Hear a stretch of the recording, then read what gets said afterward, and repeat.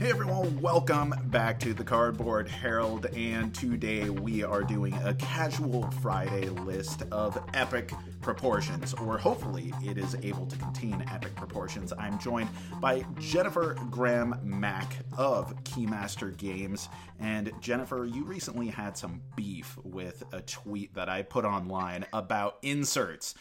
I was complaining about inserts, and it was specifically about how it was refreshing that Dune Imperium was just a bunch of tubs, and it wasn't some overproduced mess. You just had this super eloquent tweet about, like, a bunch of boxes, about 4 boxes. Yeah. Well, I mean, yeah, I'm a nerd. I like everything to have a place and where everything goes, but I have noticed that in some games, especially some collector's editions recently, there have been some inserts that are so sculpted and produced that sometimes I can't even figure out how they go. Now, I could see why you would take umbrage with this, because Keymaster, I mean, you guys have Parks, and I think Parks is one end of the spectrum, right? That is the sort of insert where everything beautifully fits together, and it's almost like every time you're opening it, it's a gift. It's a wonder. Part of playing the game is just sitting in awe of the package design on that. Yeah, I mean, sometimes I just, like, sit at my desk and I open the box and I take the things out and then I put them back in. And then the expansion kind of does the same thing. You're like, oh, they look at the vacuum sealing on the, like, everything has a place and it's intuitive. That's the gold standard here. And so we ended up talking a little bit more about this in relation to some other things that we were doing. And we were talking about what actually makes for a good insert. And I thought, hey, I like doing lists. The board game world likes doing lists. Listicles get clicks. Hey, why not exploit this conversation into a list that we could have together?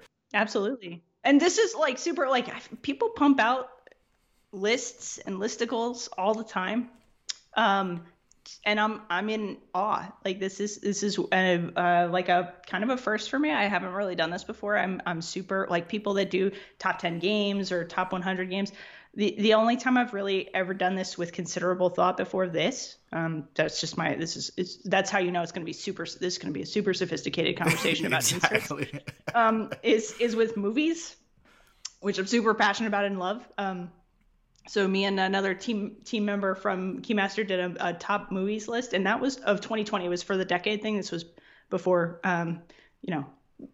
2020 got rough when we were still excited about the decade changing. And I was like, wow, this takes a lot of effort. So, like, this, I'm just saying, like, I'm really excited to talk because I was like, I've been thinking about this a lot. Yeah. Well, first off, audience, if you want to see a top 10, 20, 100 movie list that Jennifer and I can just bang out together and go head to head on, hey, Cardboard Herald is going to do whatever you want. But getting to inserts, we have so many things that can be taken into consideration when it comes to what makes a good insert. And of course, as an upfront, we haven't played every game out there. There's inevitably going to be like 16 inserts that people come up with that are like, well, haven't you seen this? Haven't you seen this? What about this? What about this? Yeah, please share. I want to hear those comments. Before we dive in, did you have any thoughts about, like, particular challenges you had in coming up with your list, or did it just kind of come together for you? There were there were some. One was, honestly, the first was the hill that you already talked about, was this idea that, like, wow, there are so many games that I haven't experienced yet.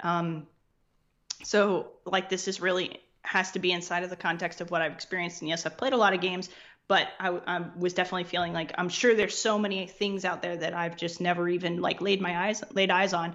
Like Raccoon spoiler, no spoilers, blah blah blah. Some X game that we're going to talk about soon, hopefully really soon, so it's not a deep spoiler. Like some games on your list that I have not touched, and so I'm excited to hear you talk about them because, like, I've never, like, really interacted with those games before. So that was one, and then really thinking about, like, how we're approaching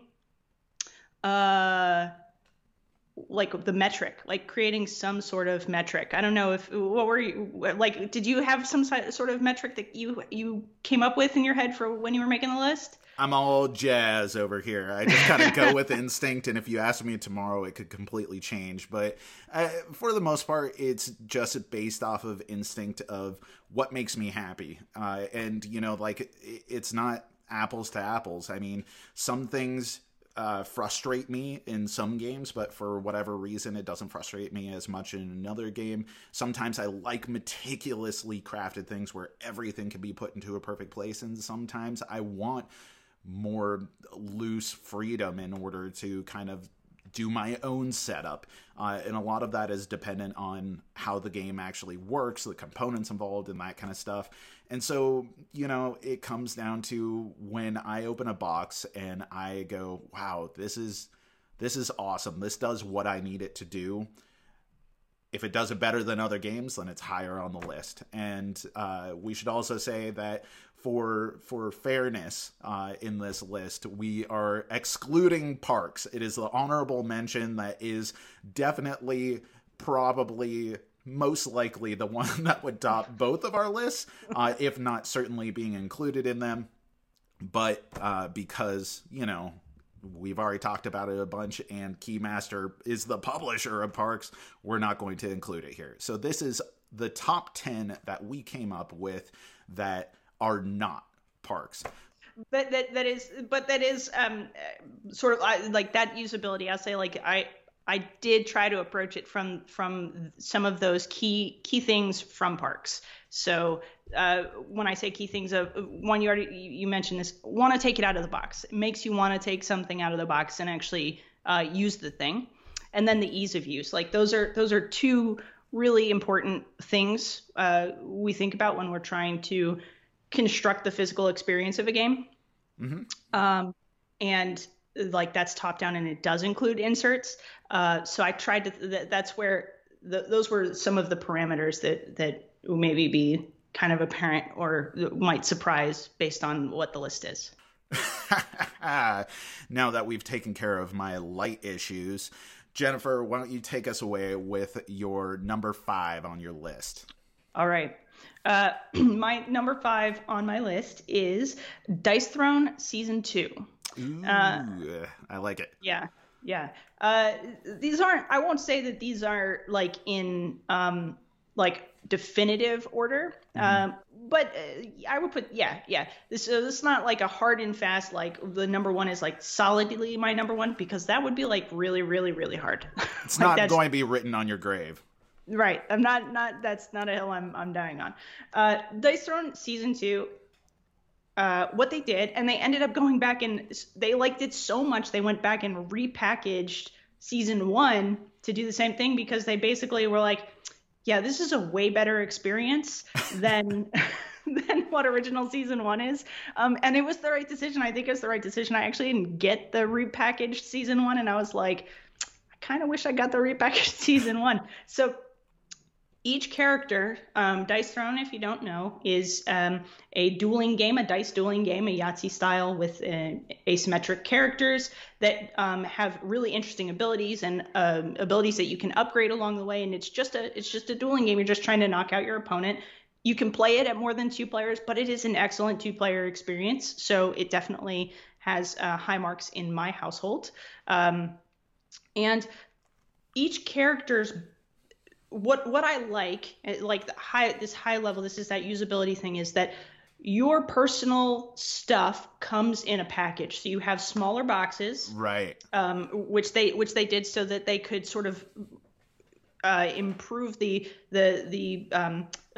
like reduce the barrier to the accessibility of the game. Instead of having to buy into a group of 6 characters, you could just be like, hey, if you just want 2, here's this smaller package that you can grab and just do it 1-versus-1, a head-to-head battle. So you open up that box, and then there's 2 trays. And I guess we should just get game trays out of the way now. Just have that quick conversation right now, right? Exactly.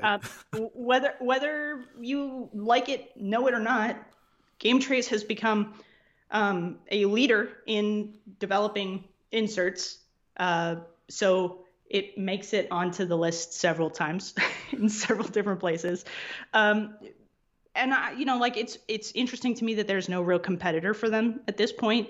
But so they develop these trays, and it's just a personal, like your personal things, everything you need to play Dice Throne comes in a little package that you just take out of the box, hand to the person, and even from there, like it's snapped, so nothing's ever going to get disheveled. It's got a snap lid, so you can't get tossed around or anything like that. And then you unpackage it, and it's like, even from like the top down, the way you unpack and get into your personal box matches how you would want to set up your gameplay area. It just prepares you right away to play. You don't have to deal with excess components like that. That's a big part of it to me, is that by sectoring it out into the individual boxes or tubs, that you don't have to deal with like all of the setup involved in a full player count game, or all of the components that are irrelevant to your character,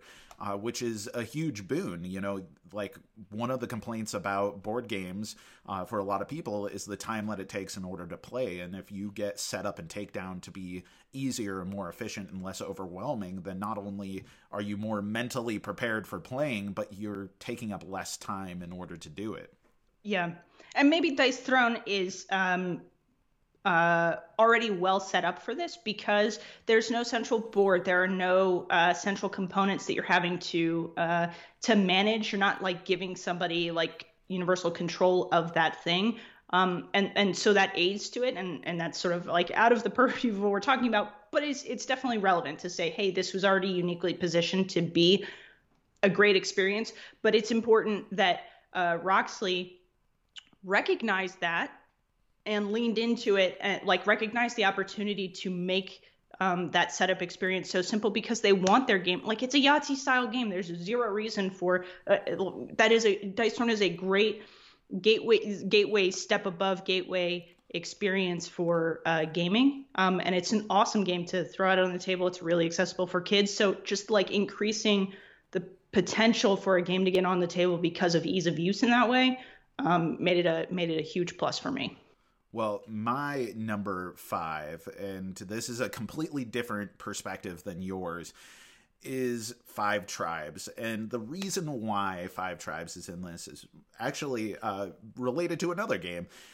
When I first started getting into modern tabletop games, I played the Catans, and I played a few other games that were available, but I was blown away by Small World. And Small World was like the first time where I saw everything having a relatively meticulous place within the box, or comparatively to other games. And so Days of Wonder made a really big impression on me just from opening up that box and seeing the treasure trove within. You had the removable little tubs that had all the different cardboard tokens for all the different characters. As I played it more, I realized that there were little annoying bits, that things didn't just quite fit in, or I wish they'd done something differently. But there was like a recapitulation of this experience that I had when I got Five Tribes. And it combines two of the aspects that I really like in an insert. One, it has all the different spots for the different like Citadel player pieces and all the different cards. The gins go in a specific area and everything doesn't float around and go crazy. But there is a basin, like an open area to the side as well, that is just much more flexible for what have you that can go in there. Now, some people are going to complain about a game that doesn't forward think to account for expansions. And yes, if you are going to get the Artisans of Nicala, or the expansion that looks like Paul McCartney is on the front of the box, then you're going to have additional towers that don't fit alongside the original set of towers that are in there. But the freedom and flexibility of that central basin allows you to get everything successfully into the box and the lid closes. That's something where I have been able to get it all in there, keep it organized, and still have that beautiful presentation of when you open it feeling like it was specifically designed for this game in a really smart way. So this one is partly sentimental, but it's also that sentimentality that I kind of judge future board game expansions based on, so I had to have it on the list. Yep. So I went back and before this, and I looked up dates. I wanted to know the dates of all of our polls. So Five Tribes is actually the oldest game. Old. Yeah. At a whopping 6 years old. It's now in first grade. Is the oldest game on our list. Which I thought was really interesting. Because I was just curious. I was like, I wonder. I felt like I was trying to pull back when I really thought, and then I looked at my list and I was like, I really haven't gone very far back at all, have I? Is it just that's how much we've really sat down and as an industry, as publishers, as manufacturers, really thought about saying, hey, this is a priority and an opportunity for us to improve experiences in this hobby, and part of in that vein, make gaming more accessible, approachable for other people. Yeah, totally. I mean, like, when I think about board games from my childhood, and not just the classic Monopoly and Risk and all that kind of stuff, but even games like Hero Quest and Dragon Strike and everything, when my brother and I got done playing those, we just jammed everything back into the box. And it was a nightmare every time that we took it out in order to get everything set up in the way that it should be. And that was a huge part of the time commitment, and also something that would sometimes discourage us from playing. You sometimes open a box and just look at the mess of components within it. And you're like, you know what? On second thought, let's just play some Parks. Yeah. That's making me think about that. I'm remembering I had an anniversary edition of Risk, and it was the first metal components edition of the game. And in that edition, that was the very first game that I had that had bags in it, cinch bags for your army. And it was that velvety finish bags. It's still big picture. They're still relatively cheap, right? We're just still talking about this. But it made me care about the things that were in the box. I coveted that game. I coveted those pieces. Every time I took them out, I cared about organizing them and making my army rows and columns, very neat and making it look very sophisticated, because it felt like a sophisticated experience. That plays a part into that care. Right. If it feels like a prestigious thing relative to whatever price it is, that's going to make you treat it as a prestigious thing, as something that's worth investing your time in and thinking more about, well, what else could I do? That's actually a big springboard for a lot of creativity on the gamer side of the hobby, is people saying, well, this was a good start, but how can I develop something with my 3D printer or foam core or all these other offshoots that people do as crafts at home that are incredible? And I think a lot of that is inspired by the starts that even early games like a really nice edition of Risk would have kind of given them the push out the door on that. Yeah.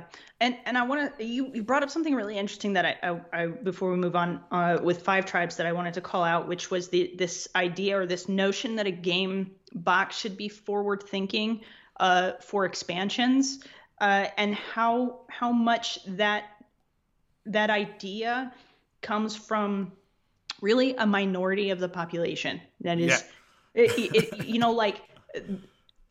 as a publisher, the drop-off rate between who buys games and who buys expansions, no matter how popular the expansion, and I'll say I'm very excited about Nightfall, and Nightfall's been doing really wonderfully for us. It's been really awesome to see people getting Nightfall and loving Nightfall, but the drop-off rate is still substantial. So making a box with an insert that is you open up and then you've organized all the things, you've got card components, and then there's just emptiness in the box, and you're like, I wonder what that's supposed to be for. That's not a good experience for a person to feel this emptiness there. As much as like the desire, we have this desire to want things to fit inside of a box and be compact. Absolutely, I have that desire, but I'm not sure that's this specific experience that we want the majority of people to have. Right, and it's a double-edged sword, right? If you open a game and there's room for an expansion in there, then your first thought might be like, well, why wasn't the expansion included? If you already know what the expansion is and you're already accounting for it as part of the overall experience in playing this game, then should that have been part of the base game? Or if you're the type of person who likes the base game and never wants the expansion, it's going to feel like a bunch of wasted space, and potentially, that's wasted shelf space that you have. It's a waste of materials in extending the box, extending the actual insert itself. That's additional carbon footprint that's being put into something that you never are going to see the utility for if you don't buy the expansion. So I totally understand why some people are like, why doesn't this account for all the future stuff? But I'm with you on this one. So what's going to be your number 4 here, Jen? So my number 4 is going to be number 9. I know it's a play on words there. But number 9 is the one of the older. This is where I thought that I was reaching back far. It turns out I wasn't really reaching back that far. This is a 2017 game. And number 9 is probably the least assuming game on my list. Right. But this was one of those like surprisingly made it onto my list, like totally didn't expect it to. But when I looked at it again, I was like, number 9 is an incredibly simple game. And the insert sits in the box. Like, so number 9 is just a bunch of numbers, and it's just a spatial game that you're trying to play, and it accounts for pieces for 4 total people to play inside of a box, but it's basically infinitely expandable. But because of the nature of the game is just this rule book and these stacks of numbers, and the insert is just the cold press, what is that press called? Fitting, of the pieces of each of the numbers into their spots, and it's thick enough for all the components for each player for each number to fit nicely and smoothly, so they're evenly on top and they have finger holes around them. No, it's not the nicest plastic. It's a relatively cheap plastic, but this insert is not an insert that I ever want to take out of the box. I guess there's a deck of cards. I think you flip over cards to get to what number you're pulling. Sure. So there's one other thing that should come out, but that's just a deck of cards. You take it out, you put it on the table, and you can put it right next to this box. So I realized that this insert doesn't need to come out. The pieces don't need to come out. It's really easy to grab your number as it's flipped over. And it becomes this super functional. Like when you were talking about Dune Imperium, I was like, this might be my Dune Imperium. Yeah. Where it's like just like the most basic thing, but I realized I super appreciate that it can just like you literally take the lid off the box, put the box in the middle of the table, shuffle cards, put it right next to it, and go.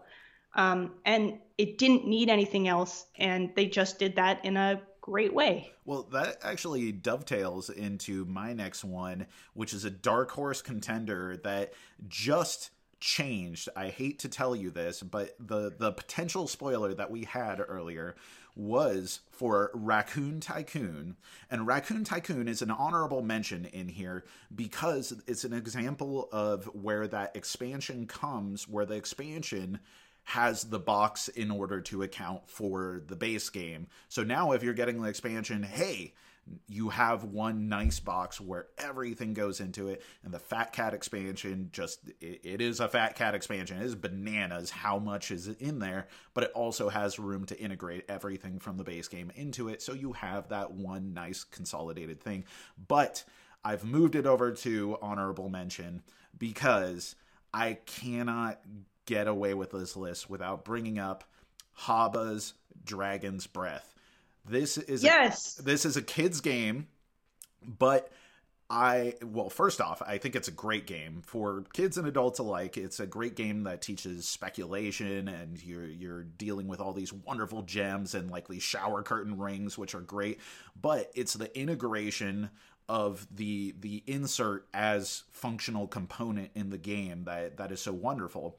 There's a central board, and that board rests on top of this subdivided, almost like hashtag looking insert. You lift up the board, and then inside you can organize your components so everything's nice and neat. But then you put the board back down after you've taken things out, and it has these reservoirs, I guess, in the inside, where you are going to shift these tokens to either the tokens that you've collected as part of playing, or the tokens that fell as part of the dexterity component of the game. And it's so concise and well thought out, and the fact that what keeps your things organized on the shelf are also the things that are going to keep you organized in a completely different way as you play is such a cool idea, and such a synergy of function and elegance and just everything that I love about tabletop games. And so I'm sorry, Raccoon Tycoon, but Dragon's Breath came in and just, took your number 4 spot from me. That's such a great call out, because that totally reminds, and it's very unassuming. You're totally right that you open up that box and it's just there and it's ready to go, and they haven't used the most lavish of components or anything like that, because Haba is not trying to up that market price, right? Like, they do a great job of staying in this like price bracket, and they just have that on lockdown, and they did a great job of making a super dynamic game experience that as adults love just as much as kids. Yeah, that game is awesome. Well, I guess we'll shift over to what's on number 3. What you got going on? So my number 3 is Pandemic Legacy Season 1. This was almost on my list, and I disqualified it because I was like, well, I got rid of Pandemic, or Legacy Season 1. I didn't hold on to it afterwards, and then it's complicated to think about Pandemic Legacy post playing it as like this shelf hog, and then you're like, it's this wasted space and everything. But it nearly was on my list, so I was actually really excited that it was on your list. Yeah, I this was I think the breadth. I think what I love about the list is, maybe the most, is the breadth of gaming style, gaming types that exist on the list. And as I was thinking about it, I was like, you know what? Legacy games literally cannot function without a really finely detailed, well thought out box insert box presentation. Totally. And I think that I would generally say that every I'm using Pandemic Legacy Season 1 because I think I guess before Risk Legacy, which I haven't experienced. Like I haven't played that one. I've seen pictures of it, but I haven't played that one. So I didn't necessarily want it. So I'm adding it on the list as like my first experience that I thought was a well done game. Again, we're not talking about like excessively expensive component quality, material quality, but it's still fun. Right. It's fun to look in that box and see the yellow tape, which Risk Legacy also does. They do that taping sort of thing as well. And I think they even have taped envelopes on their lid or something like that, or right. So like it's fun and engaging to look at, and then there's plenty of warning signs, but like how you organize boxes and how you label them and make it interesting to look at, but also functionally allow for game setup without overdoing it. I'll say that I'll call out Sleeping Gods, and I don't want to be on this podcast and be like naysay Sleeping Gods, because I want to preface this and say we are absolutely having a great time with Sleeping Gods. So like asterisk, super great time with Sleeping Gods. Set up for, and it's not exactly a legacy game, but it's kind of along those lines, right? Yeah. The setup and the organization that needs to happen when you open Sleeping Gods is a big miss for me. I was a little now that we're in it, it's great, but that moment was a little bit of a hurdle, and that is not something that you experience with. Now, the first time you play a legacy game, it doesn't matter. It's going to be a challenge to understand what's going on. Right. But I think they just did an excellent job with managing how things are labeled and how you can go to access things and find things through the rules, and like making those the rule book and the box compatible, and building that system and improving that system along the way. Yeah, exactly. That's the most interesting thing about it to me. I mean, absolutely, yes. The ability to keep clandestine items, secret until they're revealed is imperative in the design of the insert and the packaging within the game. But as I recall, my 2 times going through Season 1 and my 1 time going through Season 2, and well, I haven't actually opened Legacy Season 0. It's on the shelf right now, but I'm waiting for all of my pandemic group to be vaccinated in order for us to hit that one to the table. But as you play, you develop the organization for the new components that come in, and you can repurpose a lot of the tubs and trays and things in order to develop your own system. But I never once felt like, now that this new element has been introduced, it's out of control. Like, we don't have a way of accounting for this. And even if the tub itself isn't holding the contents that were secret within it when we started, it still was part of the process, and part of the fun of the game was feeling like, okay, we've opened this. Now, how are we going to integrate this into all the tools that we have here? How are we going to preserve all of our torn apart cards and trashed items and that kind of stuff? Like, I'm totally with you on here. It is integral to that experience, and they knocked it out of the park. Yeah. What about you? What's your number 3? Well, my number 3 is a game that I think this is where we could say that some people are going to take umbrage with this, and that's Gloomhaven Jaws of the Lion. So the reason why I think this may be a problematic pick for some reasons is that when I originally reviewed the game shortly before it came out, and then the discussion that I saw happening on like Reddit the day that it came out was a lot of people saying like, how the hell do we get this all back in the box? And the insert looks beautiful. It's one of those ones where it's like, this looks great, and like everything should have a place, and then suddenly it doesn't work in an intuitive way. So I just sat down and was like, okay, I'll just make a quick video how to organize Gloomhaven Jaws of the Lion, because my group had some experience with it at this point. We'd played through over half of the campaign by the time that the game came out, and we had developed our system, which worked with all the components there. We didn't have any added elements. We just had more time to figure out what is the intent of this insert. There's some mystery involved, and how do we make this work? That video, I think, is at the moment my second watched video on the Cardboard Herald, and it took me about 20 minutes to do, and was some of the laziest editing that I'd ever done. So clearly, a lot of people do not feel that this is an intuitive insert by any means. But to me, it's the initial presentation when you open up the box, and just everything as it's originally presented has its wonderful place, and it's mysterious, and the different characters and the different minis and the things that you're not allowed to look at until later on. It just presents in such a great way, and it's functional once you know how to harness the powers of that insert. There is a degree of sacrifice that I think a lot of people aren't big fans of. I think if you sleeve your cards, it's not going to work for you. Are we talking about that on this podcast? Yeah, exactly. Well, that's one of the reasons why I think a lot of people would be like, this insert sucks, is because if it doesn't account for sleeves, then they don't want to hear about it. But you know what? You're the minority. Here's a fun fact. I'll say this here. I'll share this detail here on our Nightfall memory. Side note. No, sorry. Yeah. During our Nightfall campaign, because we hear about people love parks. They love the artwork on it, and they want to protect it. And I totally understand that. And I'm like, when I say that we are using high quality components, it's with that in mind, because we love it too. Always questions about sleeving, and about it fitting in the game, which it doesn't.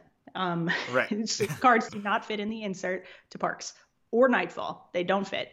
And so we took a survey, and of the people that responded, and it was a good sample size, less than 10% of people who responded said that they sleeved or cared about sleeving their cards or would consider sleeving their cards. Less than 10% is not the right reason to make an insert like that. That was our audience, and yes, that could totally be different for a different game. I absolutely can concede that 100%.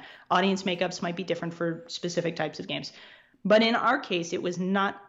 It was a good reminder to us that sleeving is a hobbyist mentality. It is very much a hobbyist mentality, and it's not even like the whole hobby. It's a segment of the hobby. Right. Fact. But the squeaky wheels, they're the ones out there sometimes talking the loudest. But let me put it this way: Lords of Waterdeep is a game that I've played a bajillion times. It's one of my wife and I's favorite games, and so from the time we originally got it till the time that we have it now, we have played it a ton. And we've never sleeved it, and I know this is just me. I do like protecting games, but I like being careful. But actually, the weathering on it over the past 8 years since it released, maybe 9 years since it released, is a big part of the character. From the meeples on them to the cards themselves starting to show a little bit of wear. We're careful with them, but inevitably over time, over 50, 60, 70 plays, then it's going to have some of that. My personal opinion is that if you have gotten 100 plays out of something and you're like, oh my god, if I had only sleeved this, I would have been able to get 500 plays out of it, you've kind of gotten your money's worth. I mean, you might at that time maybe get a new edition of it. Sometimes sleeves are really expensive on their own. Right. Well, that's a good segue back to Gloomhaven, because this is Jaws of the Lion, but I'm so curious. Like, do you feel like the insert in Jaws of the Lion is like a direct like feedback loop with original Gloomhaven, where I bought Gloomhaven and I bought fish tackle boxes. Exactly. I had to. I think it is a direct response to criticisms of Gloomhaven, and I think that of the entire game as a whole. Like, Jaws of the Lion is not just Gloomhaven for babies. That's not what it is. What it is looking at what are the real problematic elements of Gloomhaven and how do we address that in this new edition.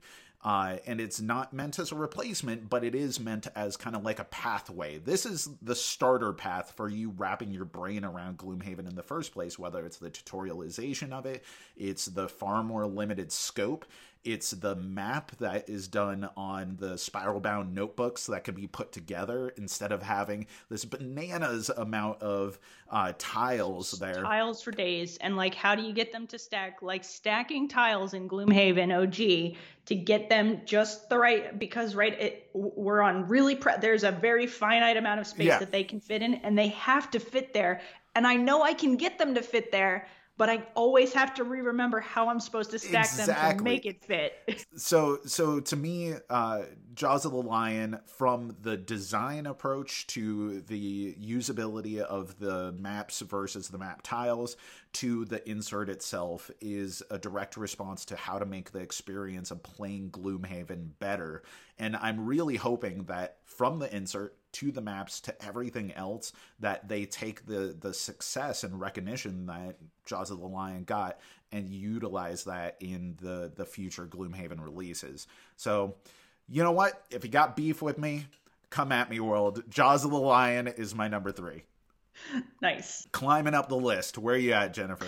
All right, my number two, as it sneaks into the list as you said, as you said in the conversation.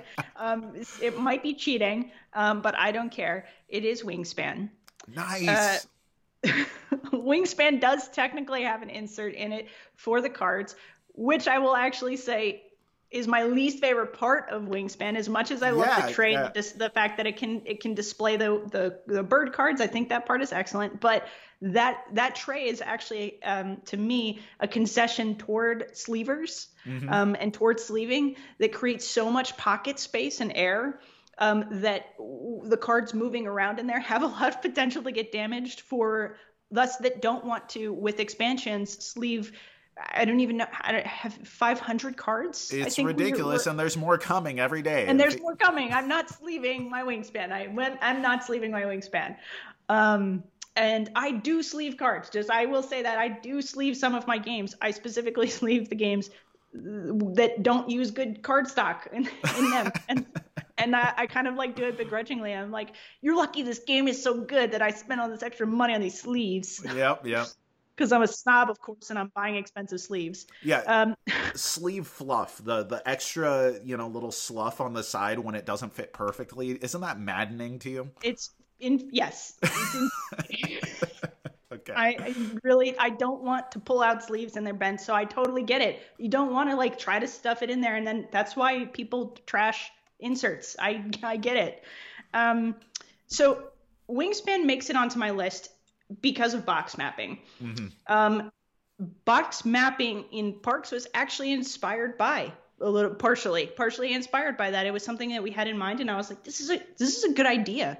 And then they Maddox, when he was making the wraparound, did it. Box mapping on the side of the box, I think, is so excellent because it basically Wingspan removes all inserts. There is this, if we're going to call that an insert, I guess we can. I don't really consider the card carrier an insert. It kind of is, but I don't really consider it that. I just consider it a component for the game, a thing that you do.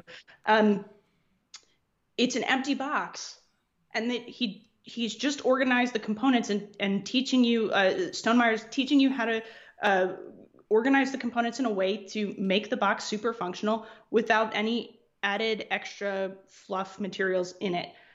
And I think that is excellent. And even with inserts, I think more I think that's a valuable addition to boxes. For this reason, you're talking about Jaws of the Lion. Imagine a map on the side of Jaws of the Lion that is just a simple put away map. I don't know, because I don't know how functionally relevant that is there. Jennifer, this is my second highest watched video you were talking about here. So you tried to take away my livelihood? Is that what's happening here? What I'm commenting on is how fortunate for you that they didn't put a box map on the side of it, so that we could be here to talk about it today. I think you just need to hashtag Jaws of the Lion insert again in the title of this video, and then yeah, exactly. Get some clicks. That's what it's all about. But as far as Wingspan, if we think about what is the intent of an insert, it's to protect your components, keep things organized, and make it easier for you to play. Then having no insert is yet everything fit together perfectly in the way that an insert is supposed to serve in other games is perfect. That's the best insert for that game. Right. Where it becomes intuitive. And yes, there's there's little pouches. I forget what Stonemeyer calls them. They're containers. They're specialty container that is just a tubs. That you pop open and becomes two little dispensers for materials. So these are things that just pop out and open up very easily onto the table and become good compartments for tokens. They get used all the time. We love them. So yes, maybe those aren't, again, they could be considered inserts. I don't necessarily consider those inserts, but because of those integrated and useful, functional, again, we're circling back on, turns out that function is a high priority here. That functionality mixed with just good box organization and spatial organization is perfectly eloquent. Now, has that box, do I use that anymore because I have the expansions now? No, I've developed a new box mapping system while I wait for, like everybody else, very patiently for the big box. And I'm very excited for that, and I will for sure use it. So yes, that's changed since that box map. But as a like base game, core game setup, I think it's excellent. Hashtag big box. We need to have Patrick Leader come on here and once again be held to the coals over That's the right. lack of exactly over the lack of root big box announcements. Yes, stop making expansions, Patrick. Instead, make a big box. Exactly. We want a big box. I want to hold everything. I want it to be a locker-sized box. I want my play mats to be able to fit in there.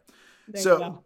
For my number 2, speaking of Leader games at least, is tangentially related in that this is a Whirligig Games release. This is PAX Premier 2nd Edition, which I think is kind of the refinement of everything that I liked originally about inserts. This isn't an overly meticulous one, but it's similar to that experience with Small World and with Five Tribes that I was talking about earlier, where you open the box and just it looks like a feast as soon as you open it. It's so well thought out, and yet at the same time it's very minimalistic. There's open areas for you to put the player tokens in little bags, and then there's a little tub in order to fit some of the other tokens which are going to be put on the boards. What I love is there's a nice specifically allocated amount of space for the cloth map that you roll up, and it just looks so beautiful in there. And then it has those, whatever they are, clay tokens. I don't know what the player pieces are made out of, but those are in their own specific space that can be removed and put next to you on the table and used as you play, which works beautifully. Now, this, I think, is in part in relationship to the tokens themselves, because the insert is serving in some ways as a showcase of the tokens. And so it feels very old school in a way. Like it almost looks like a beautiful chess set that, you know, your grandparent might have had or something. You open and you're like, wow, this looks like a one of a kind thing. Of course, it's a mass market game, but opening it up feels so wonderful. You have enough freedom that you don't feel overly confined, especially if it's a game that you want to add more components to. I know a lot of people feel like the games that already look really lovely, they want to, you know, interject some love into it by further upgrading. And yet it stays organized, it stays clean, and it just feels like it's a through line with the act of playing the game that's so elegant, and the packaging and presentation itself. So PAX Premier 2nd Edition, when I think of good inserts, was one that first jumped to mind. Yeah, that is on your list, the game that was almost on my list. That's the mine.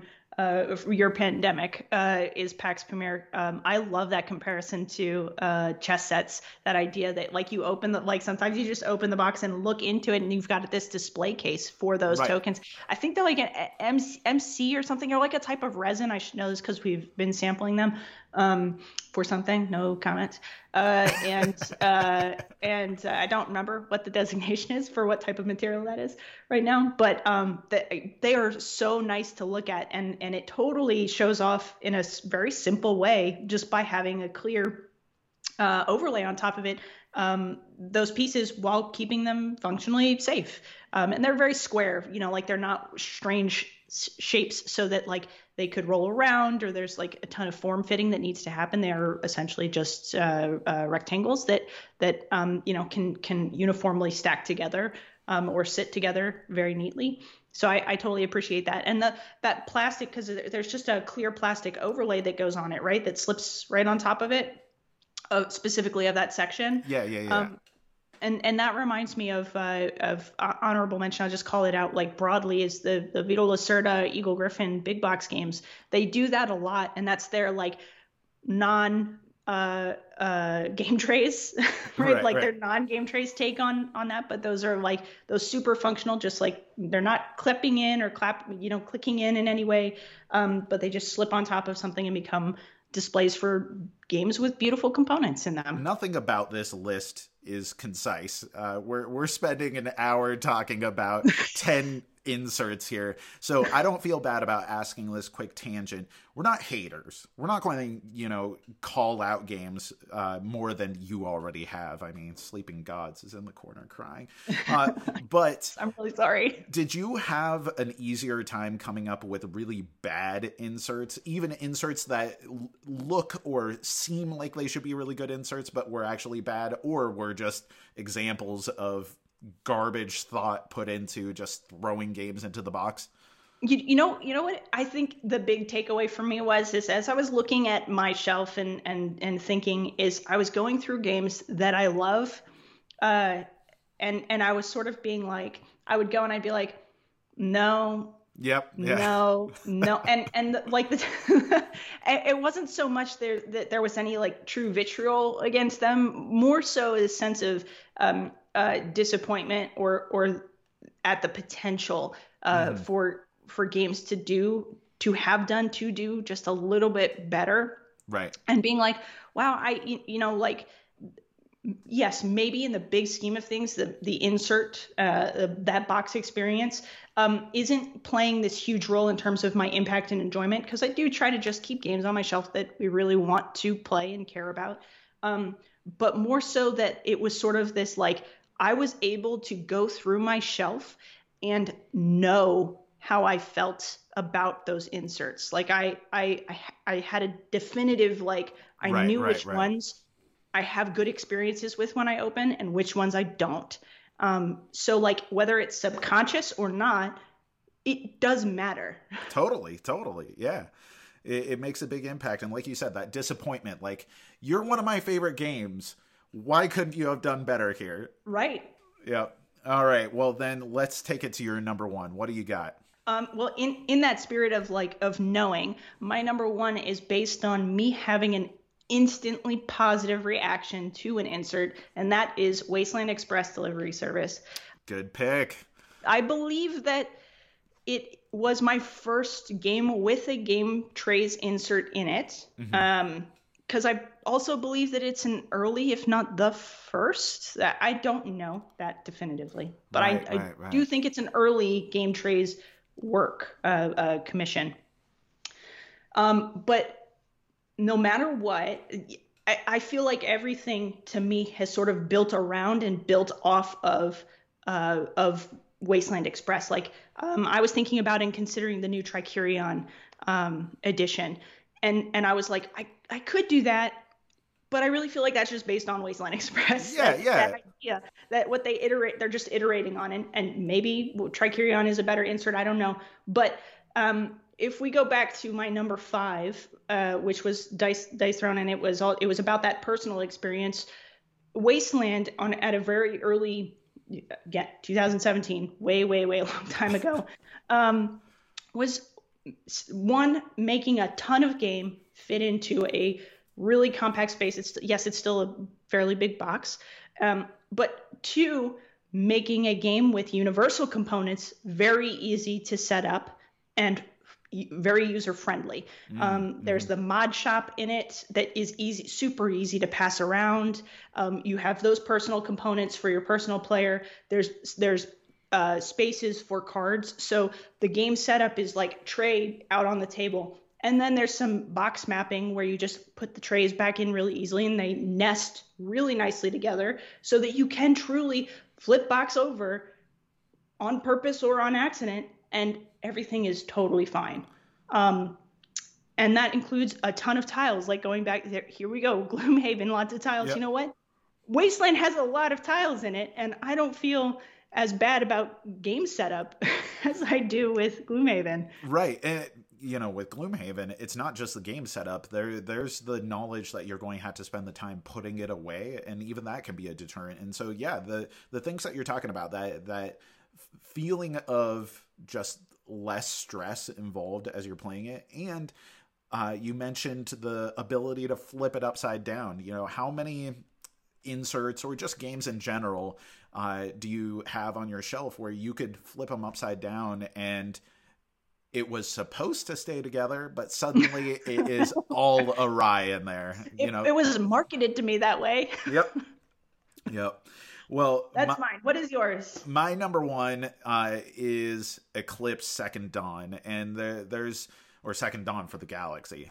There's a lot of reasons for this, but the thing that I think I most wanted to highlight is how much of a functionality improvement it is over the original Eclipse experience, which Eclipse to me was an incredibly innovative game at the time that it came out, but it was also, it kind of felt bare bones from an artistic perspective, from the component quality perspective. It felt like it was kind of, we have this really good idea and it involves a lot, but we really can't commit a lot to it because of, you know, various reasons. And now, nearly a decade after the original came out, this beautiful new edition is here. Incredibly, like, meticulous and absolutely stunning. Yeah.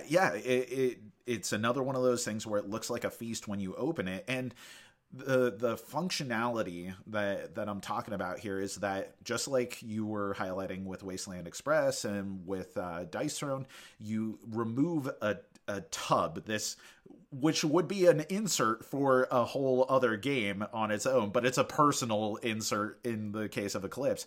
You have this tub which is color coded to the player pieces, and on top it has inlaid spaces for you to keep track of all of the various resources. So if it gets bumped, it's not going to go sliding everywhere in the way the original would have, where you were keeping track of it on a cardboard mat.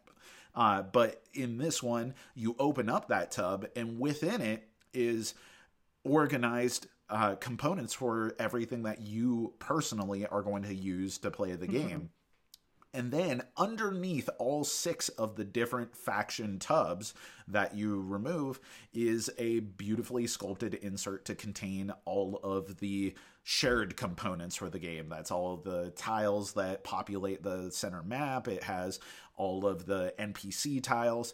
And further on, you have like upgrade tiles that are a big part of this game. A huge aspect of what makes Eclipse cool is that you're organically upgrading all of your different technological capabilities that influence your ship's ability to do combat, their movement, but also your personal ability to like have economic growth, and, you know, exploration is modified through all these different upgrades. And these tiles are, you know, they're a mess in the original, but in this, it's so well thought out and organized and presented, and it could just be put on the table, easily accessed, and relatively, for the size of game, easily put back into them. It is just completely transformed what is the absolute worst aspect of this game and made it this beautiful, premium, extremely well thought out experience. And my instinct when I originally saw that was like, well, that's got to be like the super nice upgrade version. And no, it's the stock version. Every copy of Eclipse from now on will have this in it. And yes, you could argue that has probably increased the price. The retail price of the game is pretty high, but at the same time, if that's the game that you want to play, they give you so many good tools in order to play it. I was blown away. And to me, that is the pinnacle of that game trays experience of how do we have this elegance and functionality. Absolutely. When I saw that at the top of your list, I was like, yeah, that makes total sense. It's like it was like angelic almost to look at it on Kickstarter. I don't know if we can call game inserts like that, but if we could, that's totally it. Maybe it does make things more expensive, but that criticism comes up a lot. And at the end of the day, this is about having a great time, and it's about presenting the best experience. So for, this is a push and pull, a tug, and there's no, hard and fast right or wrong answer here. But pushing in favor of more expensive for something that's going to result in a game getting on the table more easily, more quickly, more frequently, is always going to be a plus in my book. If I can make that, especially a game like Eclipse, that is so fun. Like I don't have a bad experience memory playing Eclipse. I just don't. Totally. But you're right. The only thing is like, okay, somebody needs to get here for the original one to set this game up an hour before whenever that's going to happen, because like you just don't want people to have to deal with that part of the experience. So someone just like sacrifices themselves to the setup and is like, I'll do it. I'll be the bigger person here and do this setup. And if you didn't have those organizational tools, every person who I know who owns Eclipse has gone out and got organizational tools for themselves.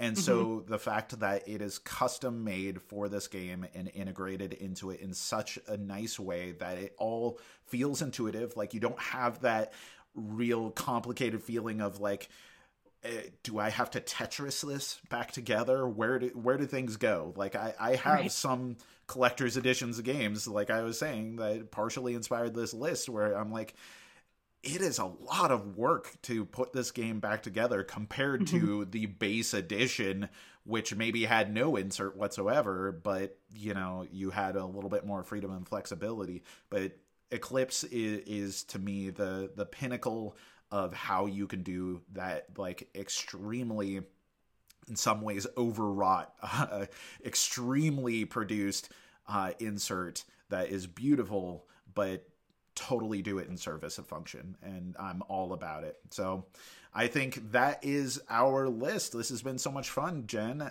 do you want to make any plugs for Keymaster games? I mean, you have Parks is out and is a hit. You have Nightfall, which people can get, and it has its own beautiful insert. Anything else going on? More is on the way from Keymaster in 2021 that I'm really excited about. Not right now, but I guess we will have just wrapped up the Caper Europe Kickstarter when this goes up, and I'm super excited for Caper in 2021, which will have more delicious, delectable inserts that in Keymaster fashion, and other stuff that we haven't even announced yet. So I'm excited for 2021. I'm excited for summer and spring, and thanks for having me. Yep. Thanks for coming on the show, and let us know, audience, what are all the inserts that we missed and what are all the problems with the inserts that we listed. We do want to hear it. And if you have any ideas for other top 10s, top 5s, movies, whatever you want to hear about, gaming related or otherwise, that you'd like to see on this channel, that you'd like to see Jennifer come back onto the show to talk about, then I'm ready. Let us know. Thanks again, Jennifer. Thank you.